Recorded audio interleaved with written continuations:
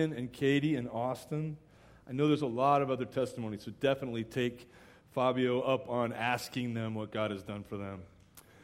Well, for the last 25 years before I came here on staff, I was an English teacher. I taught English to international students. And one of my favorite classes to teach, surprisingly, was grammar. And one of the reasons I like grammar is because, I know you're rolling your eyes, really, grammar?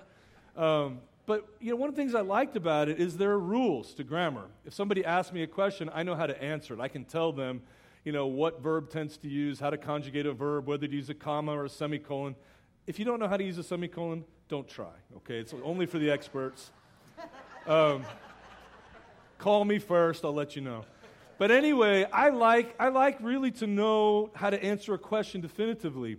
And it's been very humbling since I've been teaching Bible study for the last little over a year, because when it comes to God's Word, when it comes to these really profound truths, much more important than semicolons, I really want to know how to answer the question.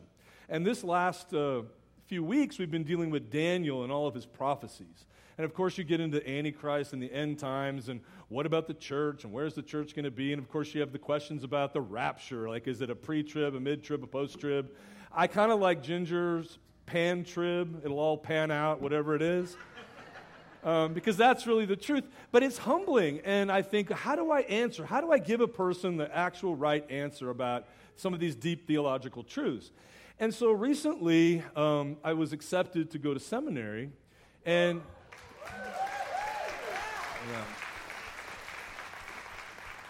how many of you all have been to seminary? Anybody here been to seminary? Pastor, have you been to seminary back there? Okay. Yeah.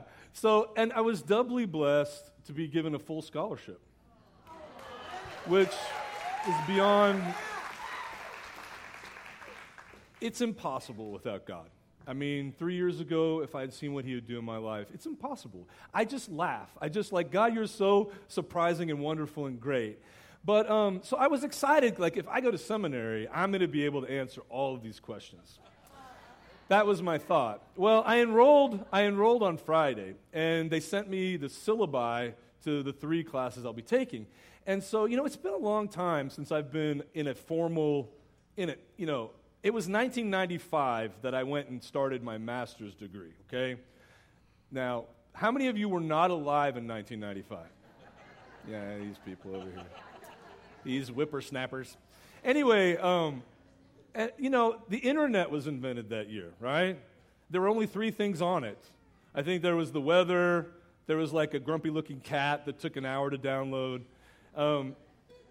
Things have changed since that time, right?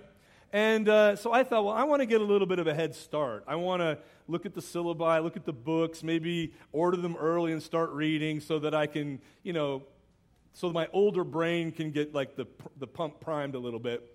So I'm looking at the courses, and one of them is Basic Christian Doctrine.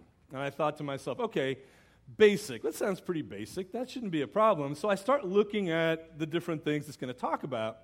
And one of the questions it asks is that I'm supposed to get 15% of my grade on is to answer the question, does God know the future? And I think, well, I got this. Okay.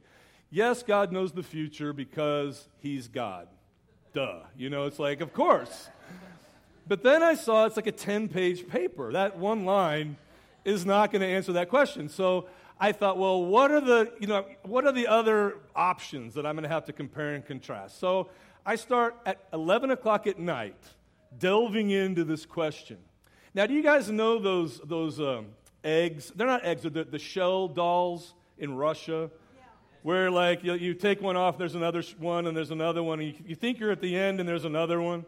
Well, that's kind of like delving into these theological questions. And so I look at this thing, and it talks about God's knowledge, and we have like the hyper-Calvinist view, which is that God not only knows everything, past, present, or future, but he also ordains how it will happen. So he actually makes it happen, and we're kind of like puppets, and we just do God's bidding.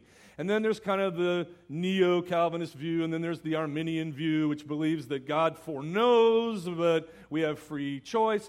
And then there's open theism, which means that God doesn't actually know what the future holds. He knows the past and the present, but not the future. And then there's something called Molinism. How many of you have studied Molinism? Anybody here? Well, that was a real mind bender because it's not only he knows past, present, and future, but he also knows what would happen even though it isn't going to happen. So, for example, God knows that if I won the lottery, I would buy X. Now, I probably won't win the lottery, but he already knows what I would do even though that isn't going to happen. And so then when you deal into his foreknowledge, then you have to do with predestination. And so what does that mean? Is it individual predestination? Is it corporate predestination? And then there's a question of are you once saved, always saved? Can you fall from grace? Can you hop in and out of grace? And I was just thinking, Lord Jesus, I know you want me to do this, but my head hurts and I've just looked at the syllabus. That's all I've done is look at the syllabus. And I'm thinking, I'm just going to turn in all my papers. Jesus loves me, this I know, for the Bible tells me so. And then I'm going to cut and paste. I'll cut and paste my favorite scriptures and my doodles and turn it in and hope for the best.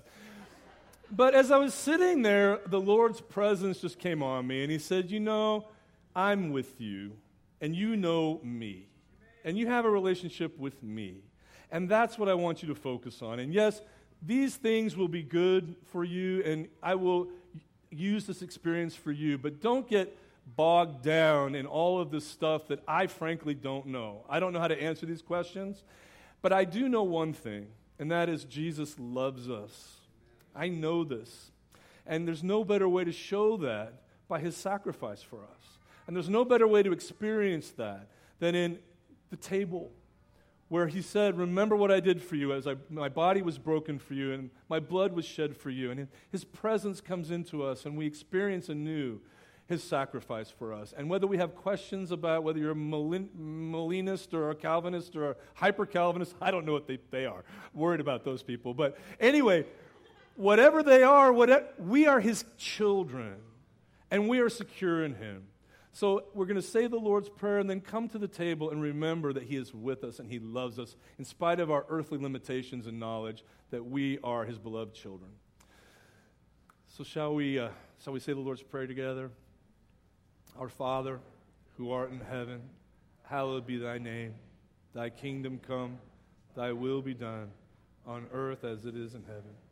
Give us this day our daily bread, and forgive us our trespasses, as we forgive those who trespass against us. And lead us not into temptation, but deliver us from evil. For thine is the kingdom, and the power, and the glory forever. Amen. So if the communion servers would come forward.